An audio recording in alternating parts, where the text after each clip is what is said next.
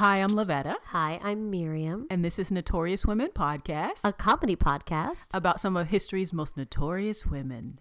Bam! We did it! We did It only took 2 years. I know. It's quick. It's fine. It's so funny. I was listening to last week's episode Uh-oh. and I started and you were like, I was waiting for you. Oh, man. That was bad. If we don't have eye contact, you guys, we have eye contact today. Yes. So, but when we don't, it's probably funnier. It It's is. sad. It's our bit. It's a running bit. It's a you bit. know? So actually, okay, now I know. Okay. I'm like, who's on first? What's on second? I could go on, but no one wants me to, so I'll stop. Well, before we get started, though, because we haven't done this in a while, I wanted to give a shout out to our new followers on Instagram, because we haven't done that in a while. So thank you guys again for following us. We really appreciate it. And so I want to say thank you to Chrissy's Poor 87. Thank you for following us, Chrissy's Poor 87. Thank you, Chrissy's Poor. Samuel Oliveira. You can do this. Yeah, it is. Samuel Oliveira Cafaro. Yes. Thank you, Samuel. Thank you. And I'm sorry for butchering your name. And then J Mart 0163. Thank you for following us. Woo woo. Podcast_highlight started following us. Thank you. Hey, hey. Appreciate it. Katie Crivani. Thank you, Katie Crivani. And I'm sorry if I butchered your name, but thank you, Katie, for following us. Jen_XO_76. You gotta love a XOXO. I love XOXO. It Come makes the on. world a better place. Thank you, Jen. I really do believe that. It's true. Send that love out into the world. Thank you so much. And actually, this person, this account did not follow us, but I wanted to give them a shout out because I thought it was really cute. Their handle is Mixed Chicks Sorority 35. They liked the Sally Hemings post. Oh. Yeah, so thank you for Hey, guys. liking that post. But I really wanted to get to our listener, Jess, who sent us the sweetest email. Jess, thank you so much. I was feeling a little down, and we do this every week, and we're not sure people are listening. It's true. And so But we love it, and we hope we reach people, and so we keep going. Yeah, so I wanted to read her sweet, sweet email. I think Jess is a lady. I think so. But it could be a guy. It could be a It could be non-gender conforming. or it could be, Gilmore Girls. Yes, Girl. Exactly. Jess. Exactly. So I tried to Jess, say that the way that Rory would say it. Jess. I love that show. Okay. Jess sent us a note last week. Hi, ladies. I want to give you a quick shout out and let you both know how much I love your podcast. Oh. You make long drives home from work stuck in traffic much more bearable. Much love from Baltimore, MD. Jess Price. Thank you, Jess. Thank you, Jess. Thank you. We love you too. We And so really, really appreciate that. we really, really do. I mean, you do these things and you're never sure who's listening. You throw it into the ether and hope Yeah. that, people who need you find you. Yeah, exactly. Because we want to, we do this for us as much as we do this for the listeners, but we want people to be entertained and learn something. So Yeah, that's the idea. We kind of wanted to put out what we want. Yeah. That's how, when we talked about it, when we first started talking about That's it, true. like what we like. Right. And Right. then, so, here we are. Here we are. We're back 2 years together later. again. Together at last. It makes me think of, do you ever remember that, I think it was Mad TV. It's like, because I remember the lady. I remember Mad That TV. TV is so funny. You are the love of my life. Nope, don't know that one. So they basically Is were that like, Stephanie. If Stephanie did it, then no, it was the lady who's on Family Guy with it. She's on Marvelous Mrs. Maisel. What's her Alex name? Bornstein? Yeah, her and I think the guy that played Tommy with he's got blonde hair and like really, really blue eyes. They were playing like Carnival Cruise singers. I don't even remember it, but I love it already. But it just kind of reminds me of like those, like, I don't know, it seems like they could have been on an episode of The Love Boat, and they just had the song, "You are the love of my life." And it's just like a duet. I don't know. Anyway, but that's awesome. Every time I hear that. So anyway, so should we get started, darling? Let's get started. Since we are back from Thanksgiving, you had a wonderful Thanksgiving? I did. I took my children ice skating for the very first time. Oh, how fun. It happened. Ice skating's hard. Okay, so it is hard. It was actually fine. They actually, like, emotionally did really well. My kids really? You've met them. Like, they have like very strong emotions. Yeah. They feel all the feelings. But they were like, okay. And one of my kids, like, he's like, "Mommy, let go." And I was like, "No, okay, fine." Aww. It was very metaphorical. "But it's slippery and I want to save you forever, but you also need to learn how to skate on your own." And I let go of his hand and he did it. Wow, because I don't think I could do that. I couldn't. I fell when I was little. I've tried it as an adult and it hurt the bejesus out of my ankles. I was like, this is hard. It's funny because I was holding their hands so tight and keeping them, like, upright. Yeah. That the whole right side of my body is very, very sore. But it was really fun, and my whole family was there, so, like, you could leave them with an aunt or a grandma and be like, "Can you watch them? We're gonna go around like 4 times. We'll be back." That's a great activity. So it was fun. We have to do it again for them to be, like, like a little bit better. Yeah. Oh yeah. But kids are they're tougher than we give them credit for. They really are. Because we forget what it's like to be that age. We're just like, I want to go. At one point, one of the kids that could do it, he was skating, and then he fell. Yeah. But he was near the wall, and he just grabbed the wall and pulled himself back up. It's us adults are like, "Oh, poor baby." You would have, like, gone to the ER for that. Oh yeah, because everything would have hurt. Been like, "Oh my Lord." We're like, it hurt then. They'd be like, "Here's lots of Advil. Go home." Basically. So let's get started. So I think this week I'm first. Lavetta, if only I would retain any sort of information, I would be able to discuss with you who might be first or second. But Miriam, instead, I literally just looked it up like 5 minutes ago, and I have forgotten. That's briefly. That's okay. So we're both kind of sad. Mm-hmm. Okay. Basically. So this week, mine's a little short this week because usually I'm very long-winded. I know this about myself. I am somewhat self-aware.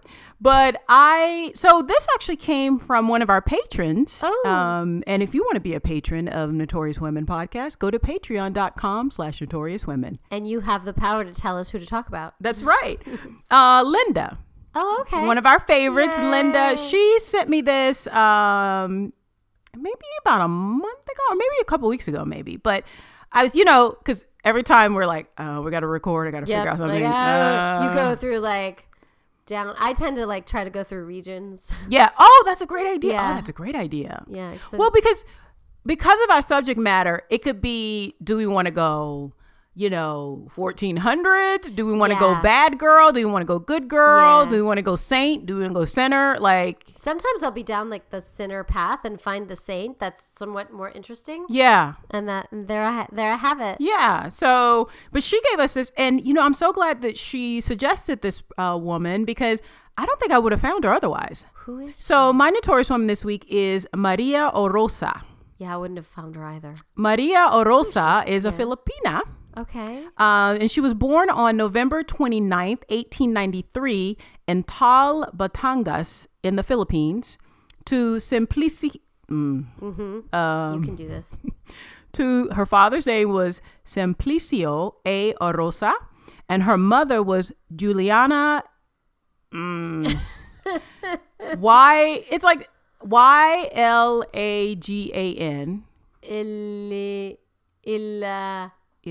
Ilagan? I feel like it's Ylang. You know that. Ilang. So, you know what? I should stop. Ilangan. So you spelled it. We can Google it. Juliana Ilangan Orosa. That's her mama. That sounds beautiful. Yeah, whatever it's beautiful. You said just now sounded very pretty. And I won't try it again because I will butcher it. I think we're good.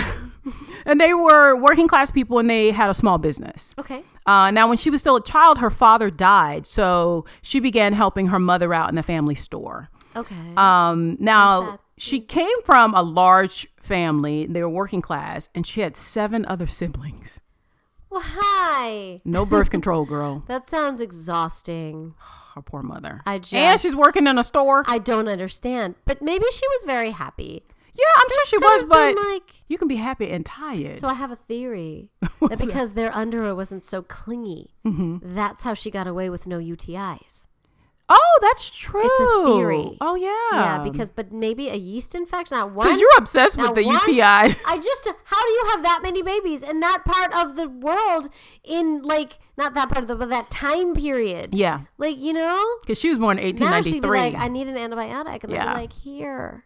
Yeah. But then. I wonder if people's immune system were just stronger. Must be stronger. Yeah. You know what I'm saying? Who knows? But 7 siblings. So it was 8 of them. Now, even though she had a large working class family, all of the kids were smart and did well in school. And all of them, or many of them, eventually became very distinguished in their respective fields and very well known in the Philippines. I mean, sounds like mama was a good mama. Yeah. And, raised good kids. So now Maria, after high school, she earned a bachelor's and a master's degree in pharmaceutical chemistry from the University of the Philippines in Manila. That sounds incredible to me.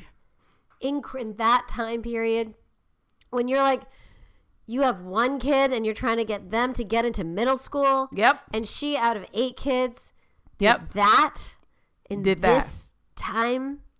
It's a woman. That's amazing. So not only did Miss Smarty Pants Maria she's smarter than me. Get That's fair. a bachelor's and a master's. Oh, get ready to feel very inadequate. Okay. She also went on to get an additional degree in food chemistry from the University of Washington. Wow. Yeah. So she moved to the States? Yeah, moved to the States to go to school in Washington. Okay. Now, while in college, she worked. So during the summer, she'd worked in in fish canneries in Alaska. Oh, yeah, I've heard of this. So because she's a food chemist, basically. Yeah. Which there has to be food chemists, and they make lots and lots of wonderful things that we all eat. Yeah, we should thank them maybe right now. But I'm doing what they do. I'm so curious that she even knew that was a job. I didn't. Did you? No. No. Yeah. Did anyone say, Lavetta, would you like to be a food chemist when you grow up? up? Yeah. It's just you're like, oh, okay. I didn't know that was a thing. Okay. So, yeah. So. But that's the only thing that makes sense. But it's amazing. That's why we're not all poisoned right now. No, yeah. Yeah. Yeah. Now, after graduation of her 3rd degree in 1922. Because she was bored. Go on. So she has 3 degrees in 1922. Yeah, that's cool. Amazing. Whatever. She was offered a job as an assistant chemist at the university at Washington State and at the Washington State government. So. Oh, okay. Yeah. But she decided to return home. Okay. Now, which is so great because, so often if you leave the island or if you leave your small country, go to the States, you're like, I've made it now. But she's like, no, I want to go back. And she went back because she really loved the Filipino people. Okay. Yeah, that's nice. Now, initially when she returned home, she taught home economics at the Centro Escolar University, then transferred to the Philippine Bureau of Science's Food Preservation Division. Okay. Yeah, that's where she belongs. Yeah. Yeah. As a food chemist and innovator, Maria saw that the Philippines was heavily reliant on imports like tomatoes. Oh. At the same time, she understood and envisioned the vast potential of a great many products endemic to the island nation. Yeah. When used properly, could make the country more self-sufficient. Mm-hmm. Which is so always better. Always better. So she also wanted to help the Filipino people. Wait, I'm sorry. She's a woman? I know. Because that's her little lady brain. That's a very intelligent thing to discover and focus on. So I'm just very confused. Can you imagine all the dickwads that she met? She's got a, yeah. And they're like, let me just open the door for you. Yeah. And then one day maybe I'll listen to your ideas. It's like, little lady, don't you already know how to cook?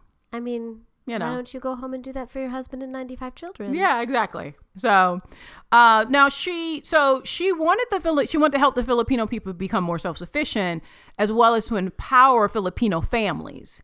So she organized 4-H clubs in the islands, which had more than 22,000 members by 1924. So she's only 2 years out of college. Wow. As well as traveled into the barrios to teach women how to raise chickens, preserve local produce, and plan healthy meals.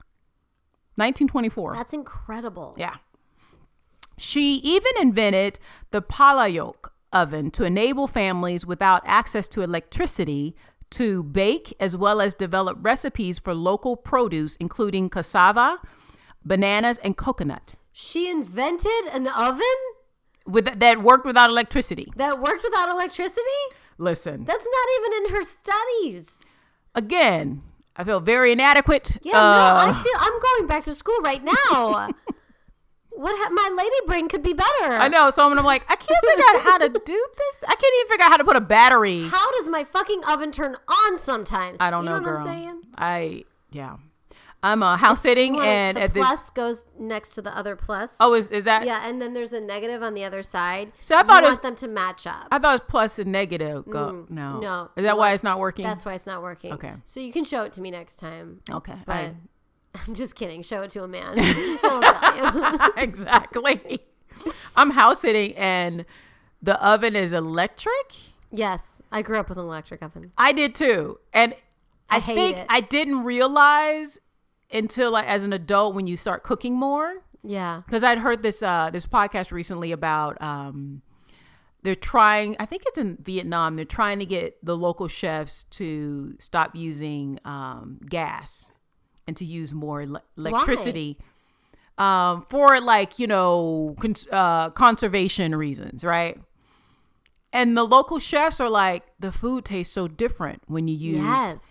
And, and I was like, what are they talking about? And because now I'm house sitting and I've been trying to cook like my healthy meal. It's not delicious. It's not coming out the way. Yeah. No, when I first moved here, I stayed with my parents and they have an electric. And I grew up. This is the house I grew up in. I feel like gas ovens is something people in the country had, or. I mean, I think it was just a way of modernizing. Yeah, right. Our lifestyles. And I remember, like, it's funny, we're talking about it right now. I would make things that I was making every day, like my eggs and like crispy kale and whatever I had. Like, yeah. I was a mommy with small babies, so I had very much a routine of both babies and food. Yeah. That way, they ate, I ate, everyone was at least functioning, right? Right. And I remember, I remember my mom was like, do you want to put cheese on that? And I thought, yeah, maybe I should put cheese on that, because I was like, why is it not delicious? Yeah, why? Yeah. And so when I heard that report recently, I was like, huh. And then I've had this experience. And I was like, why is my baked chicken not coming out? It's not that. It doesn't have that layer over it. There's no like crispy layer. Mm-hmm. Yeah. Fire is I can't. Good. So back Can you imagine how good food was like 1,000 years ago? It must have been so good. Yep. Especially when they discovered spices. Right? Yeah. They just put a little like salt and garlic on it. Yep. And damn. Mm. Well, Maria showed women in the barrios how to cook without electricity. So I don't know if it's gas. I don't know what she did, but she taught them how to innovate. That's amazing. It's amazing. I mean, it's life-changing for a lot of families. Yeah. So now she created, which is arguably one of the most popular, if not the most popular condiment in the Philippines. Which is? Banana ketchup. I've heard of this. Banana ketchup. It's a banana sauce with mashed bananas, vinegar, and spices with a little red dye added. So it looks like ketchup. It became a favorite condiment and cooking ingredient in the islands after she created it. Wow. It sounds kind of good, actually. No, I have to find it now. Now that I've done my research. Like I've heard of it. You can find it here, I'm sure. Yeah. Now, in fact, in 1942, Magdalo V. Francisco Sr. is credited with mass producing banana ketchup because he saw it was so popular where she first started giving it out and helping people. And it became a fixture in Filipino households. So today, every Filipino people has it. That's amazing. She created this. Like, that's amazing. I don't understand. Yeah. She's both brilliant and creative. Yes. And innovative, yeah. Now, to this day, it's used as a condiment that accompanies many popular dishes such as tortang talong, an eggplant omelet. Oh, that sounds delicious. Yes. Fried chicken, hamburgers, and Filipino spaghetti. Pasta with banana ketchup, sliced hot dogs. That sounds good. That's a kid's. My like children would be all over that. Kids are like, yay, hot dogs and spaghetti. Actually, I feel like I had that when I was a kid a this lot. Everything right. Now she also developed wines and calamenta nip, a desiccated and powdered form of citrus fruit. Also used to make calamansi juice, along with the banana ketchup and other rest. Yeah.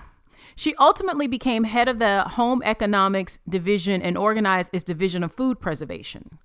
Using both her local and technical knowledge, she also made culinary contributions and taught proper preservation methods for native dishes, such as adobo. Adobo is a Spanish word, but it's meat, seafood, or vegetables marinated in vinegar, soy sauce, garlic, and black peppercorns to create a brown sauce. Yeah, I've had it. It's very delicious. Sounds so delicious. I've had Filipino food not a lot in my life, but every time I've had it, it's very delicious. It's very delicious. I just don't know how to order. Oh, gotcha. So I have a friend. Yeah, you need to go in New York who's Filipino, and every time, but we'd go to every restaurant every so often. We'd be like, "Can we go to the Filipino restaurant?" She's like, okay, fine. Yeah, I know, because she's probably like, ah. Yeah, she's like sick of it. And also, so adobo, and then now I'm gonna butcher this. Excuse me, dinuguan, a savory stew, kilawin, a raw seafood dish similar to ceviche, and escabeche, a food or meat dish also marinated in vinegar but has saffron, so it's yellow. Oh, yummy! I am so hungry now because it all sounds very delicious. All I want to do is go find a Filipino restaurant.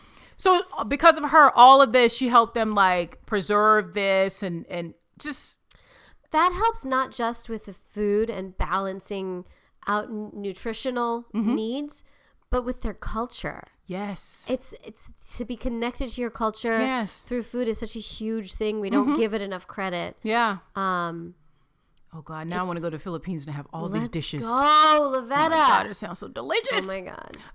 It's also now, really beautiful there. Oh.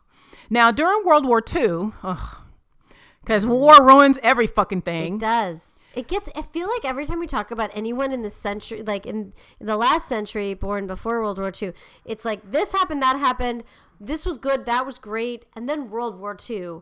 And there's this like gap of things, this pause. Innovation pauses, everything. So now during World War II, in fact, 10 hours after the attack on Pearl Harbor, oh God, the invasion of the Philippines started. Shit. On December 8th, 1941. Yeah. As Pearl Harbor, American aircraft were severely damaged in the initial Japanese attack. So lacking air cover, the American fleet in the Philippines withdrew to Java on December 12, 1941, because that was actually part of it. So Japan occupied the Philippines. Huh. So they started the occupation of the Philippines, and they were there for over 3 years until the Japanese surrender in August of 1945. Right? Wow. So now during the occupation, Maria became part of the resistance and used her food science background to invent Soyalac, a protein-rich powdered soybean product, and Darak, a rice bran powder rich in thiamine and other vitamins, which she and other resistance fighters were able to conceal in hollowed bamboo sticks and smuggled to civilians imprisoned at the University of Santo Tomas in the capital, as well as Japanese-run prisoner of war camps in Capas and Corregidor. Sounds good. Now, the powder saved the lives of many starving, imprisoned guerrillas and U.S. soldiers also. And also her tiki cookies made using Darak also saved many civilian lives during wartime food shortages. Wow. So she used her knowledge of food science. Food science saved lives. I mean, we need to talk about this more often. Right? Because that's incredible. It kind of reminds me. So the powder, they just eat the powder? I think they would use the powder to make stuff, kind of like porridge or like, so maybe mix it with water or something, or I'm assuming, or you mix it with maybe bananas or something like that, because maybe they're like, you can only have bananas, but bananas doesn't have enough nutrients. Generally did feed people like a little to keep them alive so they can work, So this is amazing. It kind of reminds me, have you ever seen The Martian? Yes. Where he's up there and he makes the the potatoes. Like, he figures out. That's the scene I remember the most, actually. Yeah. He's like, okay, I need this much. But I'm like, because I remember when that scene started, I was like, that's kind of genius. That's why you have to be so smart to go to space. Yeah. Mm-hmm, mm-hmm. You and I are not going to space. No, because I'd be I guess I'm going to die. Putting you down. Well, I guess I am. No, it's true. It's true. Me down, and we would just die. I would die. Yeah. I'd be like, I guess I could eat dirt. I don't. I got nothing. I'd be like, why am I here? What happened? Yeah. I know better. Ugh. This is why you need to be smart to have important jobs. So we're important humans. I know, yeah, but we just can't be trusted with important jobs. That's all. I mean, but this is something that when she was studying, she just wanted to help her people and create something delicious like banana ketchup. But right, and to keep not just to survive. Yeah. But then she ended up doing things just to survive. And that's something to help with food shortages. Right. Like, it's just amazing. It's kind of like, it reminds me of like powdered milk.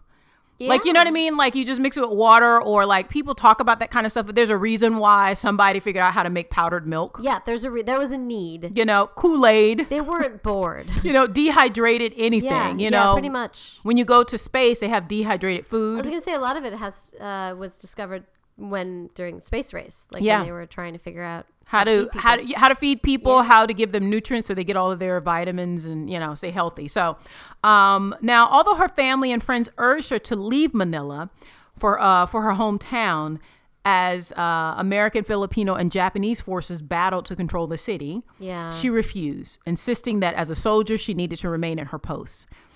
Unfortunately, on February 13th, 1945, Maria Orosa died of shrapnel wounds after being hit first in her government office during an American bombing raid. Oh my God. Then the hospital to which they took her to was bombed. Shit. And another shrapnel pierced her heart. Oh my God. Killing her instantly on February 13th, 1945. Holy shit. Yeah. War is bad. War is bad. Because imagine what she would have been able to do. I'm so sad. After the war. Yeah. Yeah. And she died, if she had lived another 6 months. Yeah. She would have, She would have been fine. Now, though she died at a very young age, at 51. Jesus. She has not been forgotten. The American Red Cross gave her a humanitarian award for her food smuggling efforts. Nice. Her niece, Helen Orosa de Rosario, in 1970 published a book entitled Maria Orosa, Her Life and Work, which included 700 of her recipes. Wow. Yeah. And of course, the Philippines are insane about her, as they should be. The Philippines I'm so glad to know about her. I know, right? The world needs to know about her. The Philippines has officially recognized her contributions. Her home province, Batangas, installed a bust and a historical marker. A street in Ermita, Manila, where the Philippine Court of Appeals is located, is named after her, as is a building in the Bureau of Plant Industry. During the 65th anniversary of the Institute of Science and Technology, she became one of 19 scientists receiving special recognition.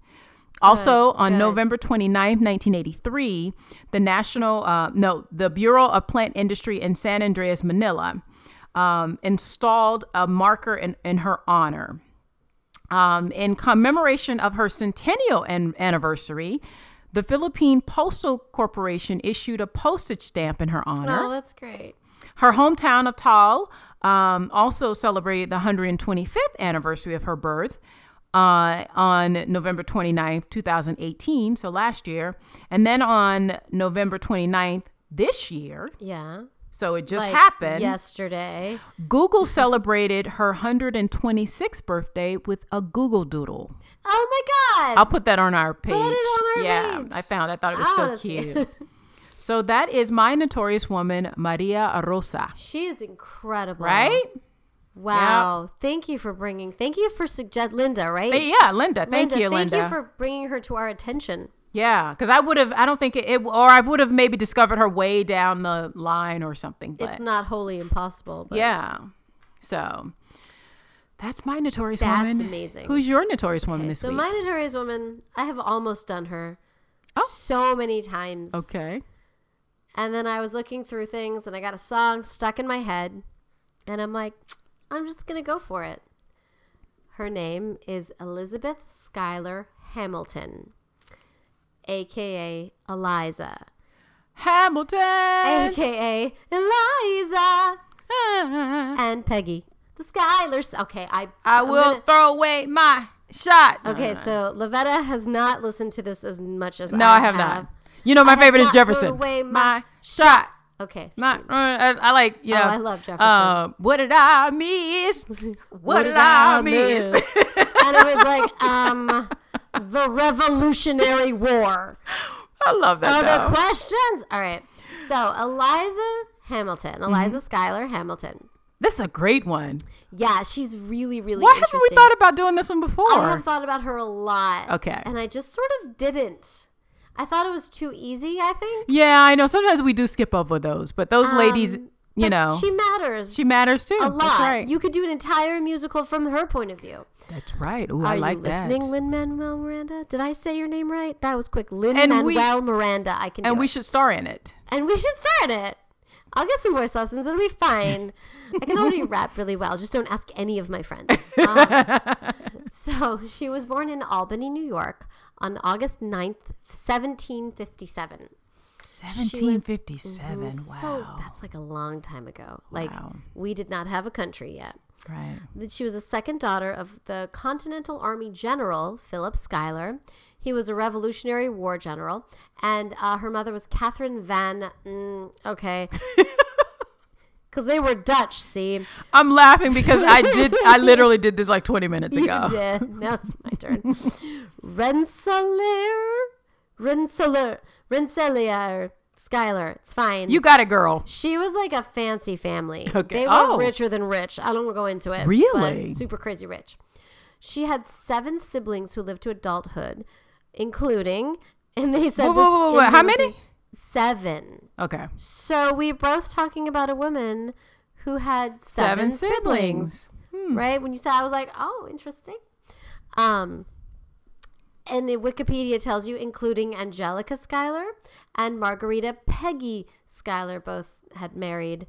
No, Peggy didn't get married. Did she? I don't know. I'm not talking about her. She probably did back then. So in Hamilton, of course, there's the Schuyler sisters. Right. Eliza. I can't sing it right now, but it's with Angelica and Peggy. But they had 14 siblings in total. So 7 lived to adulthood.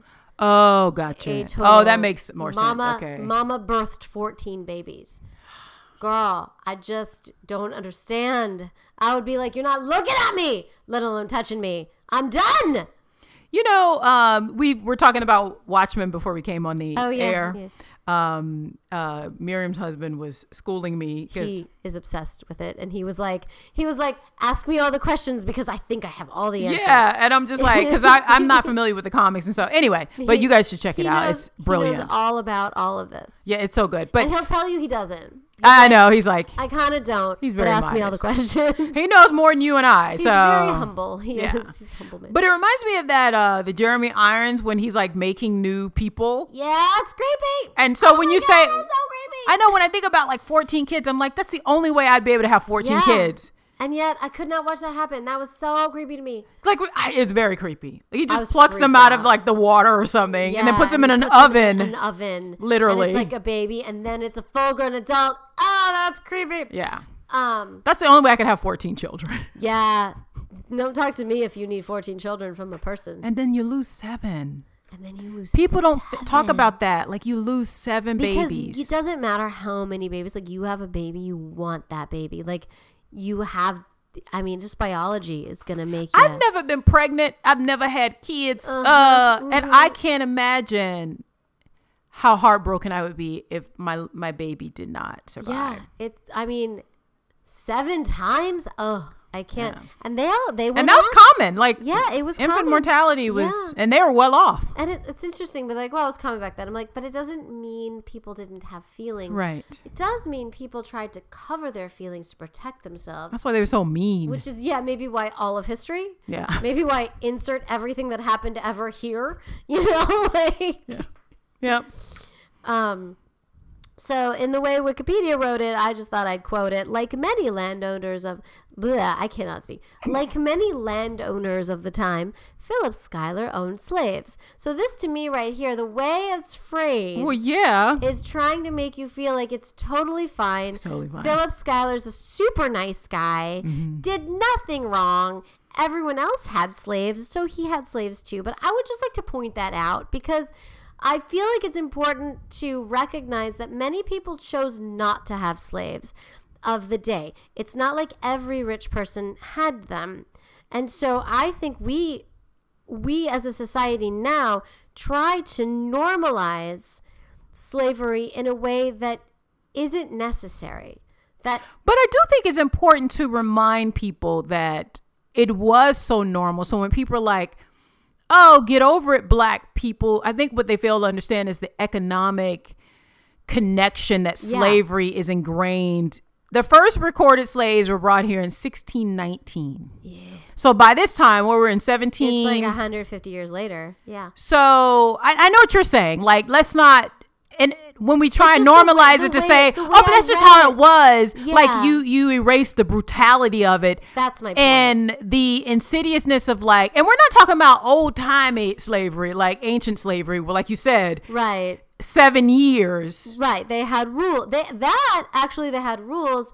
Because slavery's been around for the beginning. Yeah, you had to feed them. And they have a way out. Keep their babies, and they have a way out. They have a way out. This American form of slavery was very new. But I know what you're saying. But I think we need to be honest about like how ingrained in the society it was and how fundamental slavery was to the economic progress of this country and in the Western world in general. Because let's not forget, I love how the English are like, with Americans it's so racist. Right? I'm like, England, India, the colonies, we came Africa. From you. You're colonizing everyone. China. And then when you weren't colonizing, you were coming to America to get rid of some natives. So, and at this point, tell me again about your ethics. It's English people, and Dutch people, and like English and Dutch.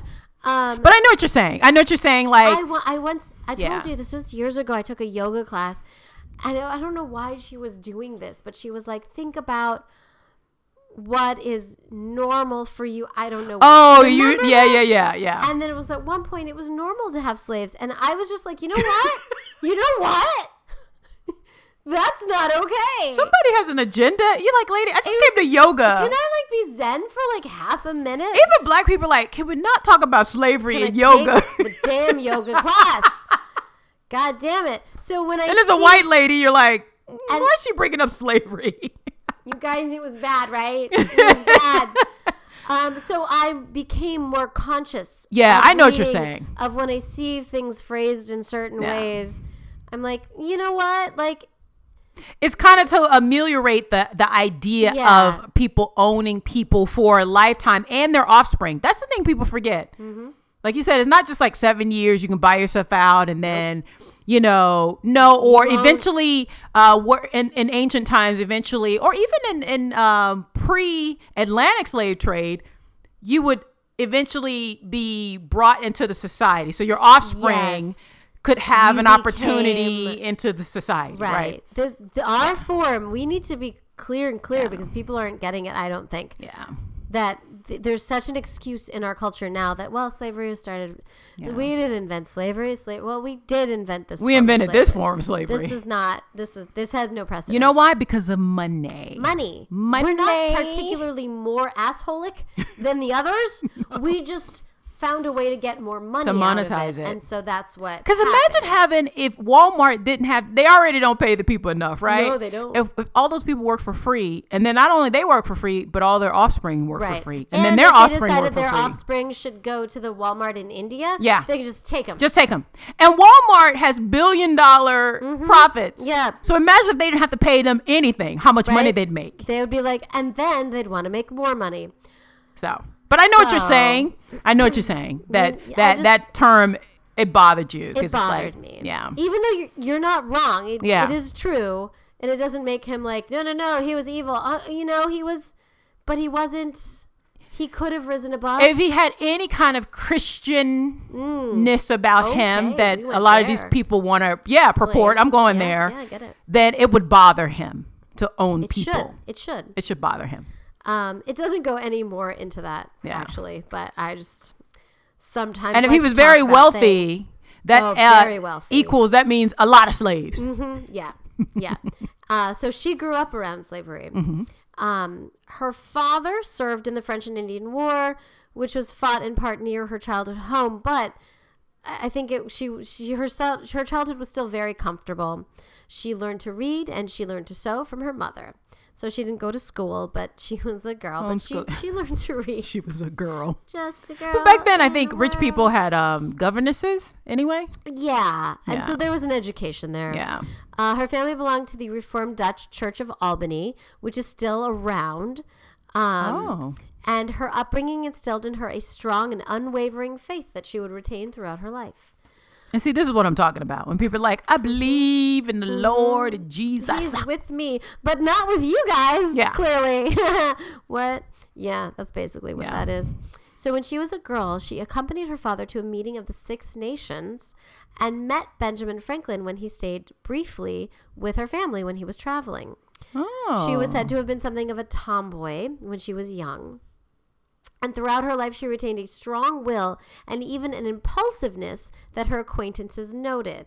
So one quote from a person who knew her, a guy named James McHenry, who was one of Washington's aides, said, quote, "Hers was a strong character with its depth and warmth, whether of feeling or temper controlled, but glowing underneath, bursting through at times in some emphatic expression." So she had a lot of thoughts and a lot of opinions. That's always good in a girl. I like that about her. Yeah. So in 1780, she went to go stay with her aunt, Gertrude Schuyler Cochran, in Morristown, New Jersey. There she met Alexander Hamilton, who was one of General George Washington's aides de camp. If you listened to the musical as much as I did, you already knew that. He was stationed along with the general and his men in Morristown for the winter. So they actually had met previously about 2 years earlier. He stayed for dinner whilst doing official things. But they didn't keep in touch. And there's a novel out there. If you read the novel, they make that scene very, very longing. A moment. I think she's 15 though. So, I had longing when I was 15. Don't get me wrong, but maybe longing on her side. You know, because how much older was he of her? I don't know. Because if you're 15 and he's 19, you're like, oh my god, he's so cute, and he's like, you're like, he's a man. He's like, that's about the age where you're like, wait a minute, is that my future? I like it because he has a little bit of wisp of a mustache. Yeah. So you're like, oh my god, he's so manly. It's true. I never had crushes on boys my age. Like, no, I didn't have crushes on a lot 14, of boys. 15. I was destined to be a lesbian, but I was not one. So it didn't work out for you. No. But I do remember I had crushes on famous guys. Oh yeah. But none of them I knew. I mean, my brothers did have this one guy. His name was Michael. Oh my god. I thought Michael was so cute because he has soft spoken voice like Michael Jackson. His name is Michael. Well, so of course, awkward. Okay. like. Yeah, I had a crush on him anymore, does it? Oh, and I did have a crush on this boy named Tony Bell. Lavetta, you just lied about not having any crushes. I didn't have a lot though. I wasn't boy crazy. I didn't. Boy crazy. I wasn't never. You know those girls are boy crazy. Yeah, They like. I wasn't. Friends who were, and I remember finally like I had like a real crush when I was like 12 or 13. I don't remember on who. Weird, because I remember like when I was 14, I had this massive crush on this boy. And then and then I had like another and I'd have like 3 like really big crushes. Yeah. But I was so immature, like I wanted nothing to do with them. Yeah. I know what you mean. Like, I just wanted them to say hey to me in the hall and I'd be like, and you're like, oh my god. And then you think about that for like months on end. Like, and he likes me. Yeah. He likes me. If he just smiles at you, it's just like, that's like all I need. I'm like, I'm done. Bye. I know. Yeah. So yes, it could have been that he was there. He probably didn't even notice her because she's 15. Right. I might be making up that she was 15, by the way. Hashtag not historians, but she was a teenager. She was a young teenager. Okay. I think she was 15, 16, something like that. But then she met him. So while she was there, she also became friends, and she met and became friends with Martha Washington, who we have talked about before. Yes, we have. It was a friendship they would maintain throughout their husbands' political careers.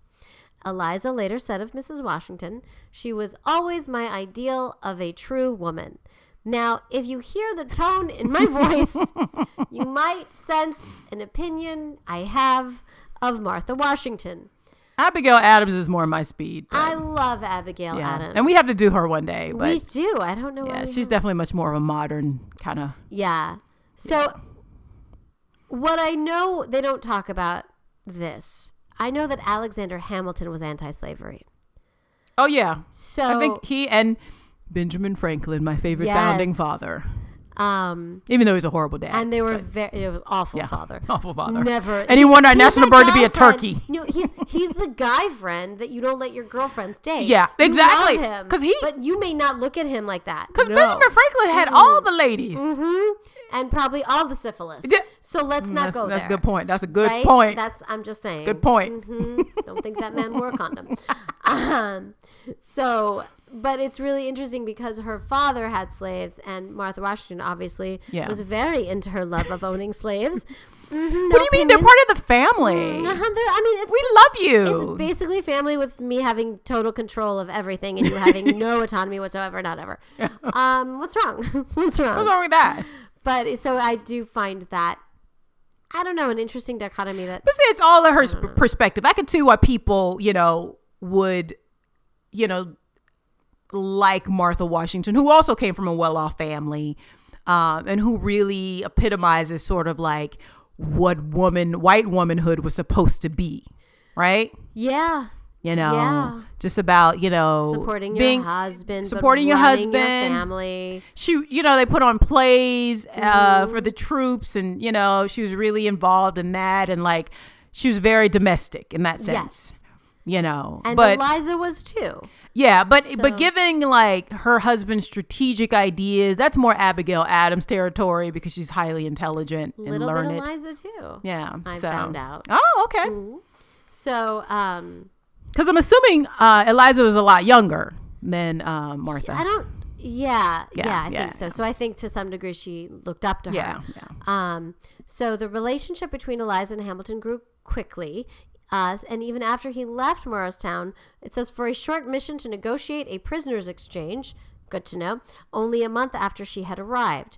Then he returned to Morristown, where Elizabeth's father had also arrived, because he was representing the Continental Congress, and by early April they were officially engaged with her father's blessing, which is something of an anomaly for the Schuyler girls, because her two sisters, Angelica and Catherine, ended up eloping. Oh, really? Daddy was particular. So he liked him. He liked him a lot. So after 2 more months of separation, in which they still wrote each other letters, on December 14th, 1780, Alexander Hamilton and Elizabeth Schuyler were married at the Schuyler Mansion. After a short honeymoon at the Pastures, which is, I think, her childhood home, Hamilton returned to military service in early January. She soon joined him at New Windsor, where Washington's army was now stationed, and she rekindled her friendship with Martha Washington as they both entertained their husband's fellow officers. Gotcha. So I think she became she learned from her how to do these things. Right. But soon, Washington and Hamilton had a falling out, and the couple moved away. First back to her father's house, and then to a home across the river from the New Windsor headquarters.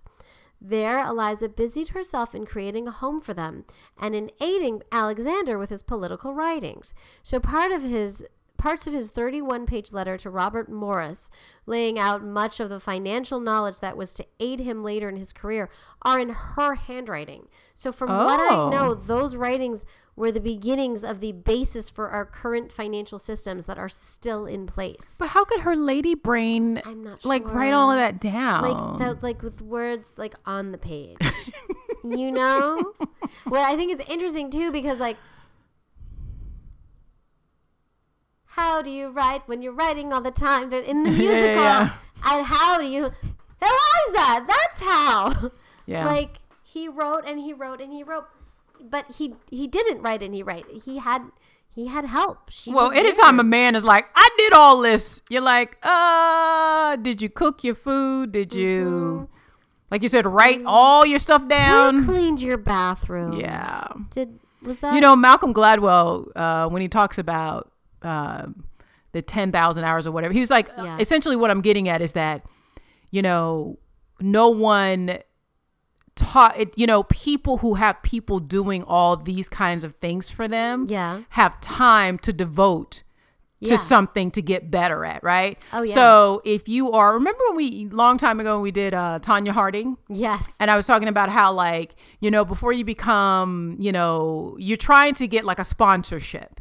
Because if you don't, you have to work a full-time job and you have to train full-time. You literally have enough hours in the day. Like you have to do all of that at some point. Yeah. And it's like, so if you have to wash your dishes, cook your food, like that takes all the time away from you have from training or writing or doing all this other stuff. So when these men, white men seem like they've made all the accomplishments because they've had all these people doing it. So what? That was me. Their wives and their mothers and their servants and their, Meanwhile, like she's about to pop out children for him. Yeah. How's the... Like if you have money, like I had a girlfriend and a lot of newly professional black women who may come from like middle class or working class backgrounds feel guilty when they have children and they want to hire a nanny. Yeah.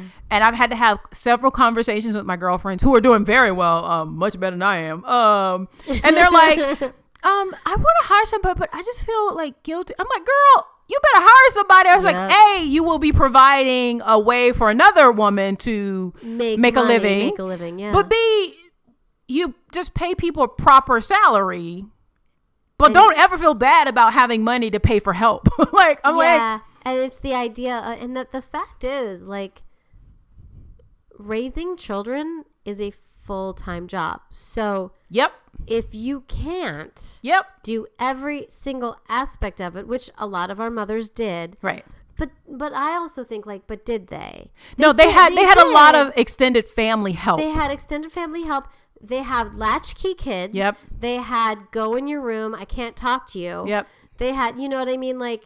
They had help. They had to have help. You cannot devote every ounce of your energy to a child 10 hours a day. Yeah. Which they're not in school that long, to be frankly. Like I had a girlfriend and when I was still in New York, and it's so funny because her kids are so big now. It's so funny. But I remember she had her first baby and she said to me, she's like, Lavetta, I'm thinking about you having a lady just come in like once a week for like 4 hours so I can go to Target without having to like get the stroller out, get on the train. You know what I mean? 6 like, hours. She's like, or to even take a shower. Go take yoga, get an ice cream cone. That's what I told her. And I was like, look, girl, I'm not going to say her name on air, but I was like, you married well. Her husband went to Yale. So funny. I was teasing her because when they first started dating, she's like, I don't know, he's kind of boring. I was like, he went to Yale. I was like, you need to send him over to me. Marry him or I'll marry him. She's like, he's kind of boring. One of us is going to marry that man. I was like, wait a minute. He worked on Wall Street and he went to Yale. I was like, you need to send him over to me. This is a black guy. So anyway, love or keep him. I tell her, I was like, I'm the reason you guys got married because I convinced you. Because she was like, he's so boring. I was like, you're used to these players. You're used to these bad guys. You don't know a good guy when you see one. So anyway, but it's so funny. But I'm glad they got married. They made money. And she's also an accountant. So she did really great as well. But she's like, I feel guilty. I was like, girl. It's like one day a week for 4 hours. I was like, you need somebody there twice a week. Because maybe you'll go to movies. That's what I'm saying. And she's like, really? Take I was like, walk yes. By yourself. I was like, don't ever. I was like, mama got to be happy too. Yes. And I think she listened to me and she's like, yeah, you're right. Because she was trying to save money. I was like, you guys can afford it, sweetie. Like, it's really interesting, like, the things that people think they need money for. I'm like, your sanity is worth so much money. Say that again. It just is. And you're right. You're used to be an aunt. You could leave the baby. Yep. You didn't have to think about it. Yep. Oh, if they cry their bottles in the fridge or whatever. Yeah. Like, you know, like. But especially if you can afford it. Like, that's what you spend your money on. Because I think she just felt, because they tell women you have to be everything. I'm like, that's a lie. You can't. Like, that's a lie. I tried. I didn't try that hard. I was like, nope, can't do it. But I also had two at the same time. But that's true. That's different. But I told her, I was like, that's why poor women are so stressed. Yeah. I was and like, you know what? they're not the best parents. Yeah, because they can't afford. They can't afford, like, they can't, unless their parents are around and they have help, family help. I think about this, and this is not knocking those parents. No, not at all. Because I'm talking about myself as well. There are moments where, like, if my husband's out of town or whatever, and then, or even when he's here and he has to do something, they wanted to do, I was like the best mom for about 3 hours on Saturday. It was Sunday. 3 hours on Sunday. But they constantly need. They constantly want. Kids got so much energy. And they're not like assholes. No. It's just their design. But at one point I was like, buddy, I made breakfast. I have to clean this. It's not going to clean itself. And then I will come to you. And I thought, if I had like a perma maid in the kitchen waiting to both cook and clean, and if I had that, right, I'd be able to be there at his beck and call and do everything. That's right. What is he learning? Yeah. Yeah. So these things where like we can't be there as much, they're actually learning how to balance it. Well, I think it's just the way society lies to women to make women feel bad about themselves. Because these bitches are lying when they're like, I eat these mommy blogs, I do this. Bitch is lying. She does not do all that. 3.5 hours of sort of solo parenting, perfectly capable children. They are not babies. And I was like, I'm going upstairs to work out. There's no shame. I'm out of here. I will be back in 40 minutes. Mommy loves you very much. That's right. There's no shame in having help. There's no shame in having a nanny. Just pay people an appropriate salary. That's all I say. There should never be. Yeah.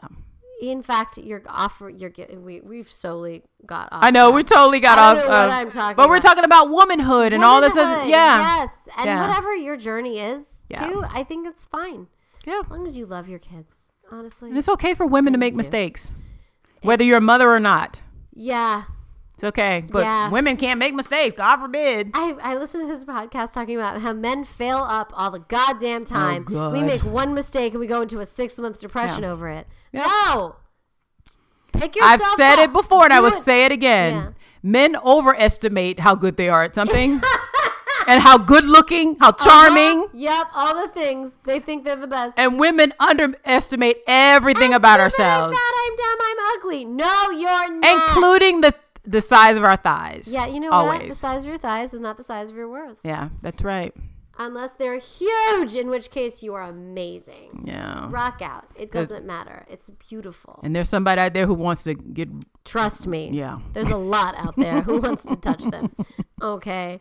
All right. Where was I? I have no idea. Okay. So she wrote parts of the 31-page letter. So then soon she moved back to her parents' house, probably because she was pregnant with her first child. Oh, see? She moved back to be around family to help. Because who's going to help her? Yep. Certainly not Alexander. No. He's busy running the country, but someone needs to help with that child. That's right. Helping raise his children. And let's be real, the slaves were probably helping raise his children. Yeah. So let's not like look at her mother to think that anything was happening right there. Exactly.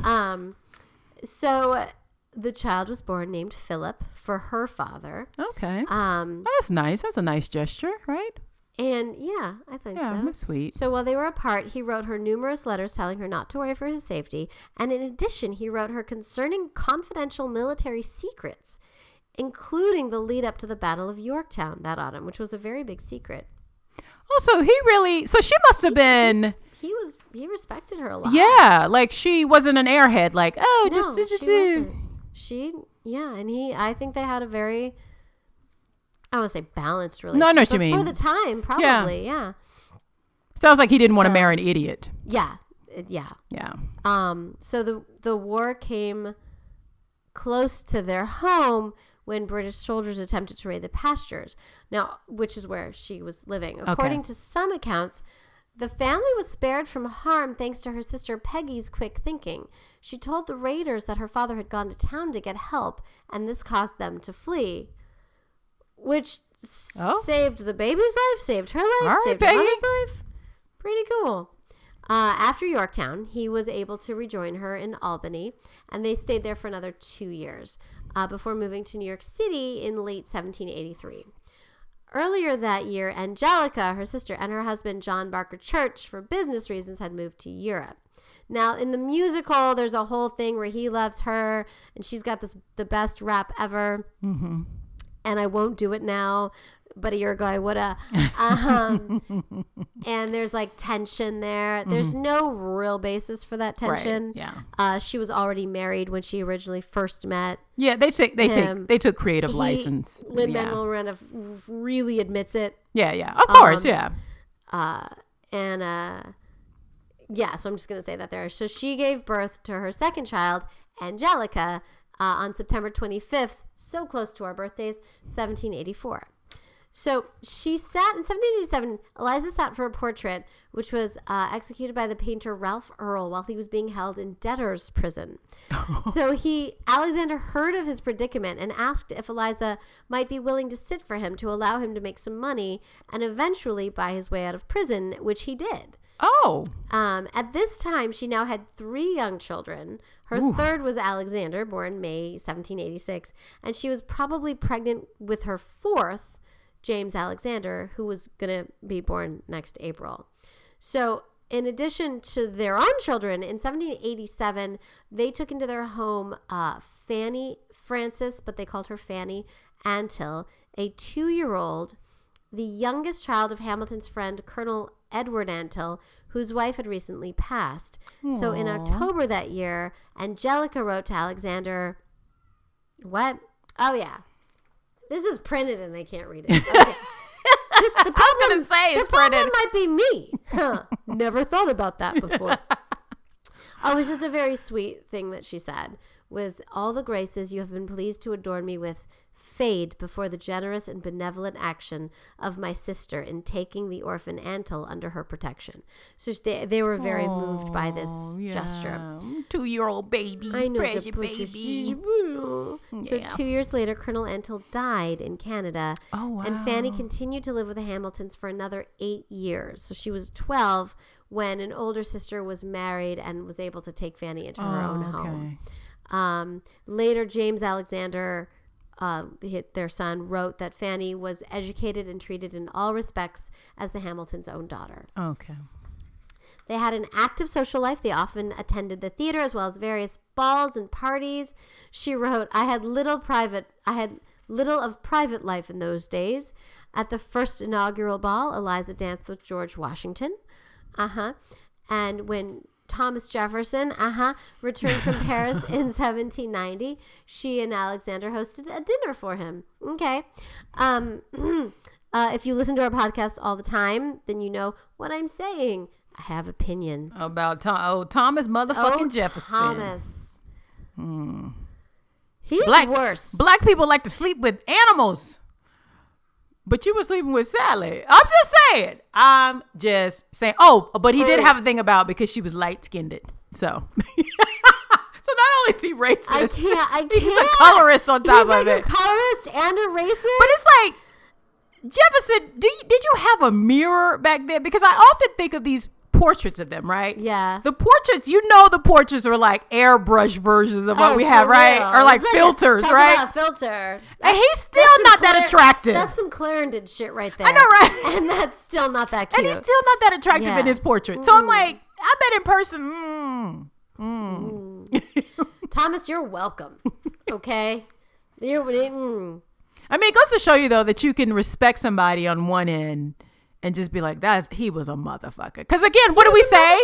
If you haven't listened to the Sally Hemmings episode, go back and listen to it. Because you'll see our gripe with him, right? It's not okay. It's not okay. It's not okay. Poor Can't Sally. be like, I love our founding fathers casually anymore. You can't do that. Just be like, I respect our founding fathers, but they got some issues. I'm glad that they set certain precedents for our country. Yeah. But personally speaking, they're a mess and a half. Okay? And Alexander, what I love about, and probably why Lin-Manuel wrote the whole thing, think so too, is that he was against slavery. He's an immigrant. He's an immigrant. Yep. Who found his way in New York City. Like, we can all kind of relate to that. Yeah. And did not come from any sort of money. Right. Where these, like Jefferson and these Washington. rich white motherfuckers. And then they married wives with a lot of money. They talk about living in your bubble. Jesus. We can still talk shit about him. Again, Benjamin Franklin's my favorite. Yeah. Look it up. I like him. Don't touch his penis. Because you'll get a disease. He must look like a turtle. Yeah. And he had all the ladies. You know, he was just one of those guys, Lavetta. Yeah. They just like, no. There are guys out there like that. He looks like a turd, but all the ladies are like, oh my God, Benny. But like the next thing you know, his penis is in your vagina. Yeah, and you're just like, how did this happen? He looks like a turtle. I don't. Like, why am I? Because I want to. Weird. Okay. Some men have it. It's not about looks. Some men just have it. It's just like a thing. Yeah. I don't understand. So after Alexander became Treasury Secretary in 1789, also in the musical, her social duties only increased. Early historian writes, Mrs. Hamilton, Mrs. Sarah J., and Mrs. Lucy Knox, John J. and Henry Knox's wives, were the leaders of official society. Oh. In addition, she managed their household. And James McHenry once noted to Alexander that Eliza had, quote, as much merit as your treasurer as you have as treasurer of the United States. Oh. So she got shit done. Okay. She continued to aid him through his political career, serving as an intermediary between him and his publisher when he was writing the Federalist Papers. Remember the Federalist Papers, you guys? Yeah, that was her helping that out. He married well. He did. She copied out portions of his defense of the Bank of the United States and sitting up with him so he could read Washington's farewell address out loud to her as he wrote it. Yeah. She's a ride or die. Alexander, she really is. Yeah, you married well. And I don't mean like money-wise, but like a capable, intelligent, smart one who loved you, wanted you to succeed. So she continues to raise her children. She had a fifth kid, John Church Hamilton, born August 1792. Like all this shit happening while she's just pregnant most of the time. And she maintained their household throughout multiple moves between New York, Philadelphia, and Albany. While in Philadelphia, around November 24th, 1794, she suffered a miscarriage. It was in the wake of her youngest child falling extremely ill, as well as over her worries of Hamilton's absence during his armed suppression of the Whiskey Rebellion. You guys can Google that. You took a test on it in high school. That was what it was set. I mean, she might have just had a miscarriage. Sometimes miscarriages happen. A lot of times there's just something off with how the baby is progressing and your body says, no, this doesn't work. Side note. I just feel like it's important to note that just because women blame themselves for being stressed out. Then it's and like more often, I mean, in general, there's no proof of that. No, I think it's nature's way of being like, no, this one's not good. Yeah, or we're not going to bring this little one in the world and have it, it happens. suffer. So he resigned from public office immediately afterwards in order to resume his law practice in New York and remain closer to his family. Right. My guess is she was having a little bit of a melty moment. I would have a lot of bit of a melty moment. Yeah, it's so interesting. He was away from her a lot. And when you're really in love with someone, you don't want them away from you. Yeah.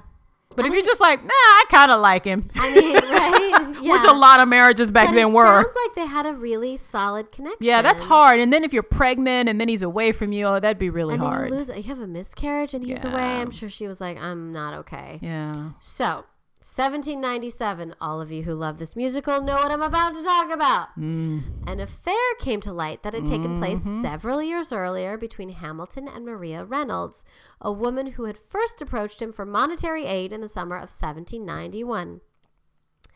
I don't want to say no to this. You know that. That's song. a great. It's such a beautiful song. And the way the lighting, you guys got to see Hamilton. It's so good. That choreography and that choreography is so good. Oh my God, so good. So good. Because I knew the song really well, and when I saw it, I was like, "Oh yeah, this so is good." So good. So evidently, Eliza didn't believe the charges when they were first leveled against her. Of course not. Her brother-in-law wrote to Hamilton that it makes not the least impression on her, only that she considers the whole knot of those opposed to you to be scoundrels. So after he returned home to Eliza on July 22nd and assembled... Can you not read your handwriting? It's really sad. So he wrote a draft and then he wrote another draft of the Reynolds papers, right? The Reynolds pamphlet, where he admitted to his 1-year adulterous affair in order to refute the charges that he had been involved in speculation and public misconduct. That's right. With her husband, James Reynolds. Mm-hmm. Eliza was then pregnant with their 6th child. Despite her advanced pregnancy and previous miscarriages, just one. Her initial reaction to her husband's disclosure of his past affair was to leave Hamilton in New York and join her parents in Albany, where her son William Stephen was born August 4th, 1797. She came back to New York in early September 1797, which is not long with a 4-week-old baby. Yeah. In 1797. Did you come back to stab him? That's what I would have done. Because, like a motherfucker, right, I got to see you. Philip, their oldest son, the local doctor had been unable to cure their eldest son, who had come with her, and so Philip had contracted typhus while he was up there, and they couldn't fix it. And in New York, there were better doctors, so they were able to fix it. They reconciled, and they remained married, and had 2 more children.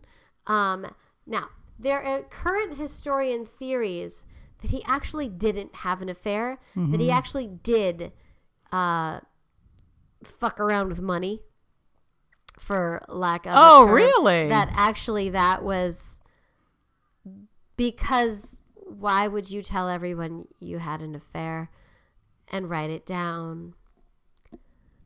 Well, I guess if you feel like you're being blackmailed, because wasn't the thing that like they were going to use that to really, and that's true that happened. Yeah. They're like, I hear that this is happening. He was like, no, I'm fucking around on my wife. That's better, right?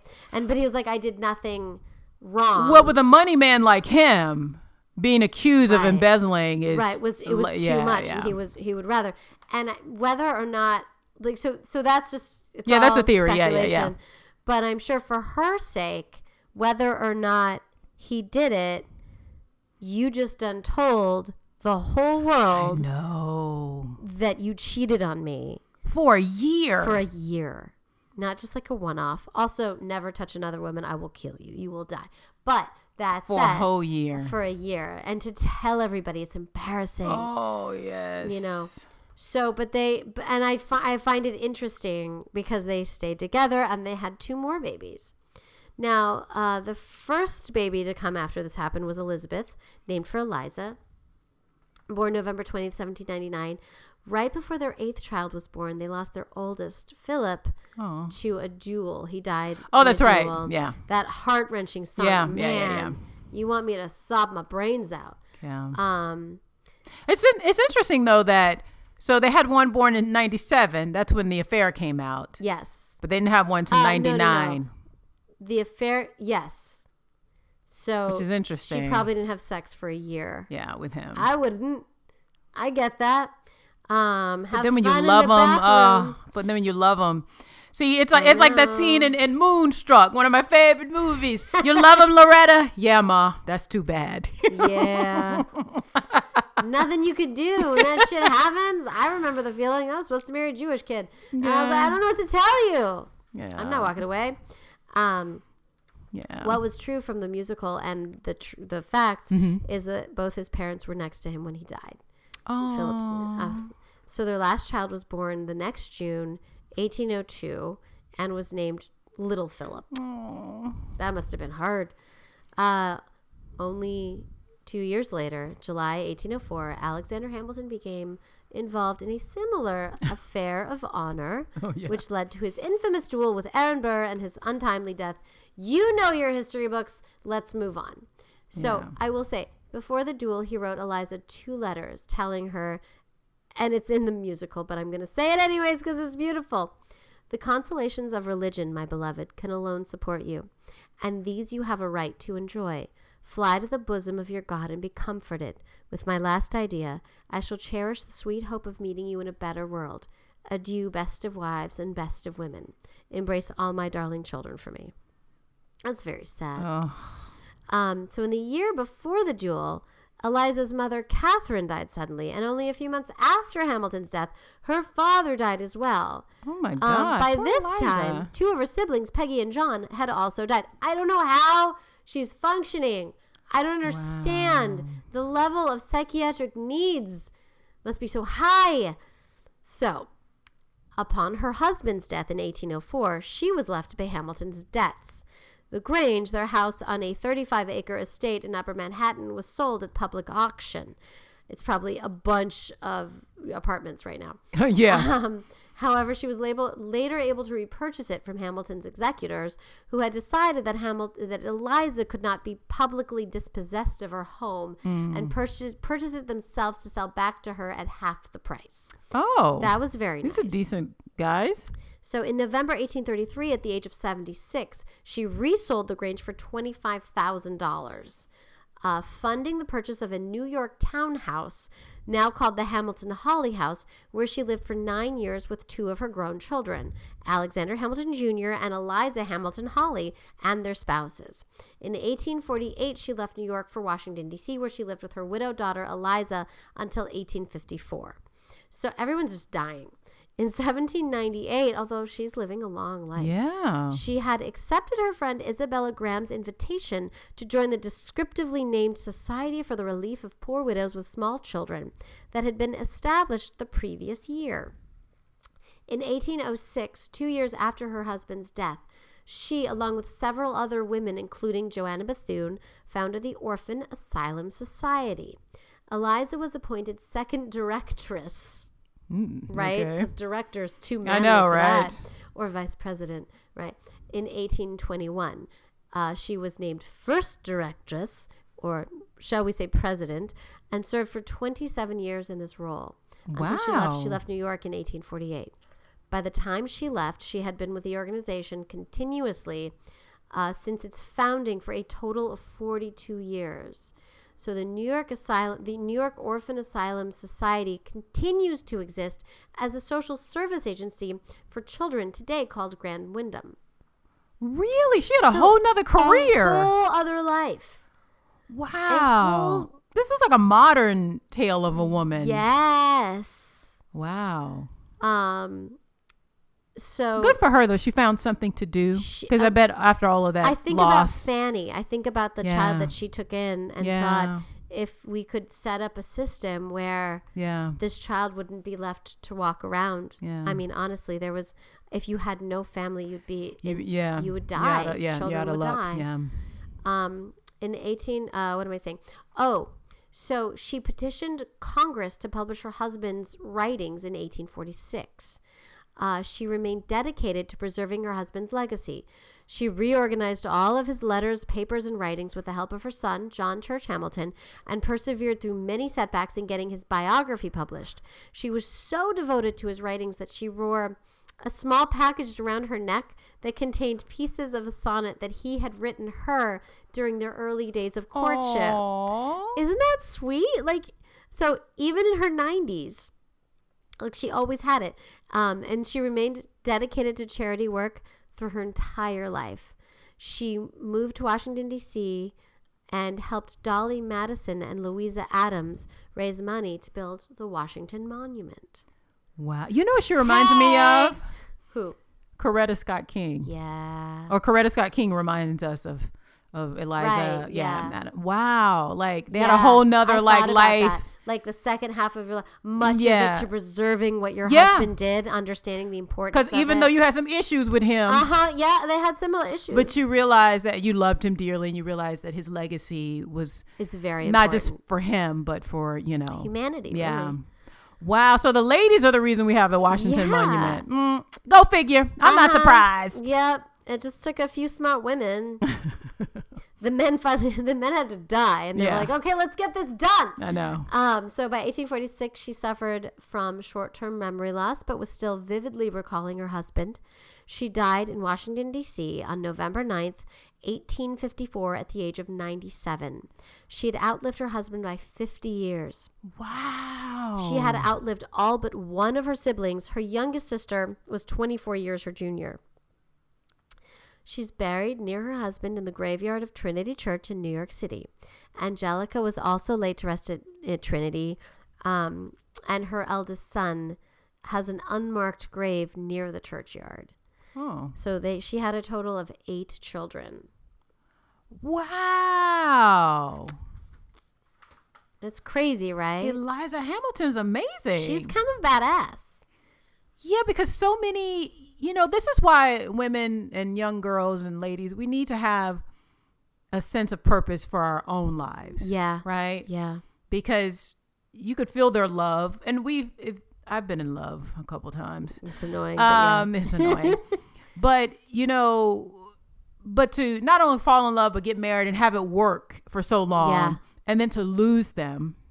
It's huge. Through a fucking duel. Ugh. I mean, for the stupidest reasons. Fucking And then ego, man. Yeah, and then lose your parents and then your kids and all this other stuff. And then to come through that grief and be like, okay, let me turn my attention to something to help others. Of myself. Yeah. And be so successful at it. It's incredible to me. It's just Wow. incredible I'm to me. impressed by her. Yeah, me too. Thank you. You're Thank welcome. you. Like, wow. I mean, she's the story. She's my America. Because if it right, that's something that I can point to and be proud of. Because if it were not for her preserving his legacy, we wouldn't have that awesome musical. I wonder, to be totally honest, is it because of her that they put him on the $10 bill? I wonder. Oh, I wonder. I didn't see that anywhere, but yeah. I wouldn't be surprised. He was the treasury. Yeah, he's the treasury guy. He's on the $10 bill. He was the first. Yeah. Treasury guy. Treasury, yeah. What is it? I don't know. It's Treasury secretary. Treasury secretary. That's it. Yeah. I guess I need to see the musical one more time. Yeah, and he's the reason that it helped us to get out of debt as a nation after the war with the British. So. Yep. There's a rap battle about that, but anyway. Yes, there is. But oh my God, thank you so much. She's amazing. You're welcome. You. Yeah, she's awesome, right? Oh wow, I like her. I really like her. I like her a lot too. Yeah, that's. You know why I looked into her more so than anything? At the very end of the musical, there's a moment, and it's heartbreaking for me. Spoiler alert, he dies. And he's looking at her like from death. Oh, and do you remember this? And he talks right. about what she does, and he sings "The Orphanage." You live, and it's this beautiful moment of like, oh my God, she goes on, and I'm like, well, I want to know more about this. Yeah, I want to know about her. Yeah, which is why we do this podcast. Yeah, like exactly. I mean, there it is, guys. Thank you so much again. Welcome. All right, guys, that wraps it up for another episode of Notorious Women Podcast. Guys, tell us what you think about any of these episodes, and if you have not heard the ones that we've referenced, the Sally Hemmings one, Sally go back. Hemmings and Martha Washington. Yeah, go back and listen to those. They're near those. each other. Yeah, they are. Give us a shout out, give us a tweet, send us a beautiful email like Jess. Again, thank you so much, Jess. Thank you so much, Jess. And thank you, Linda, for giving us one of our ladies this week. It would have been a while before we discovered her. So thank you. You guys can tweet at us or send us a message on Facebook at Notorious WM Pod. You can also follow us and tweet at us or send us a message on Instagram at Notorious Women Podcast. You can email us at notoriouswmpod@gmail.com. And don't forget Patreon. Woo, woo. If you want to give us a couple Hamiltons, $10 a month. That's cool. Or 10 Hamiltons, $100. 10, you can 10 just do of that, them a month. Or just like or a couple once. Benjamins. We'll take that. We'll take Benjamins. We like him. We just talked about that. But that's right. But we'll also take a Washington. Yeah, we will. For as little as a Washington a month, $1 a month, and we you become a patron. Yeah. Very much. You can go to patreon.com/notoriouswomen. That's patreon.com/notoriouswomen. All right, guys. We'll see you next week. Bye. Bye-bye.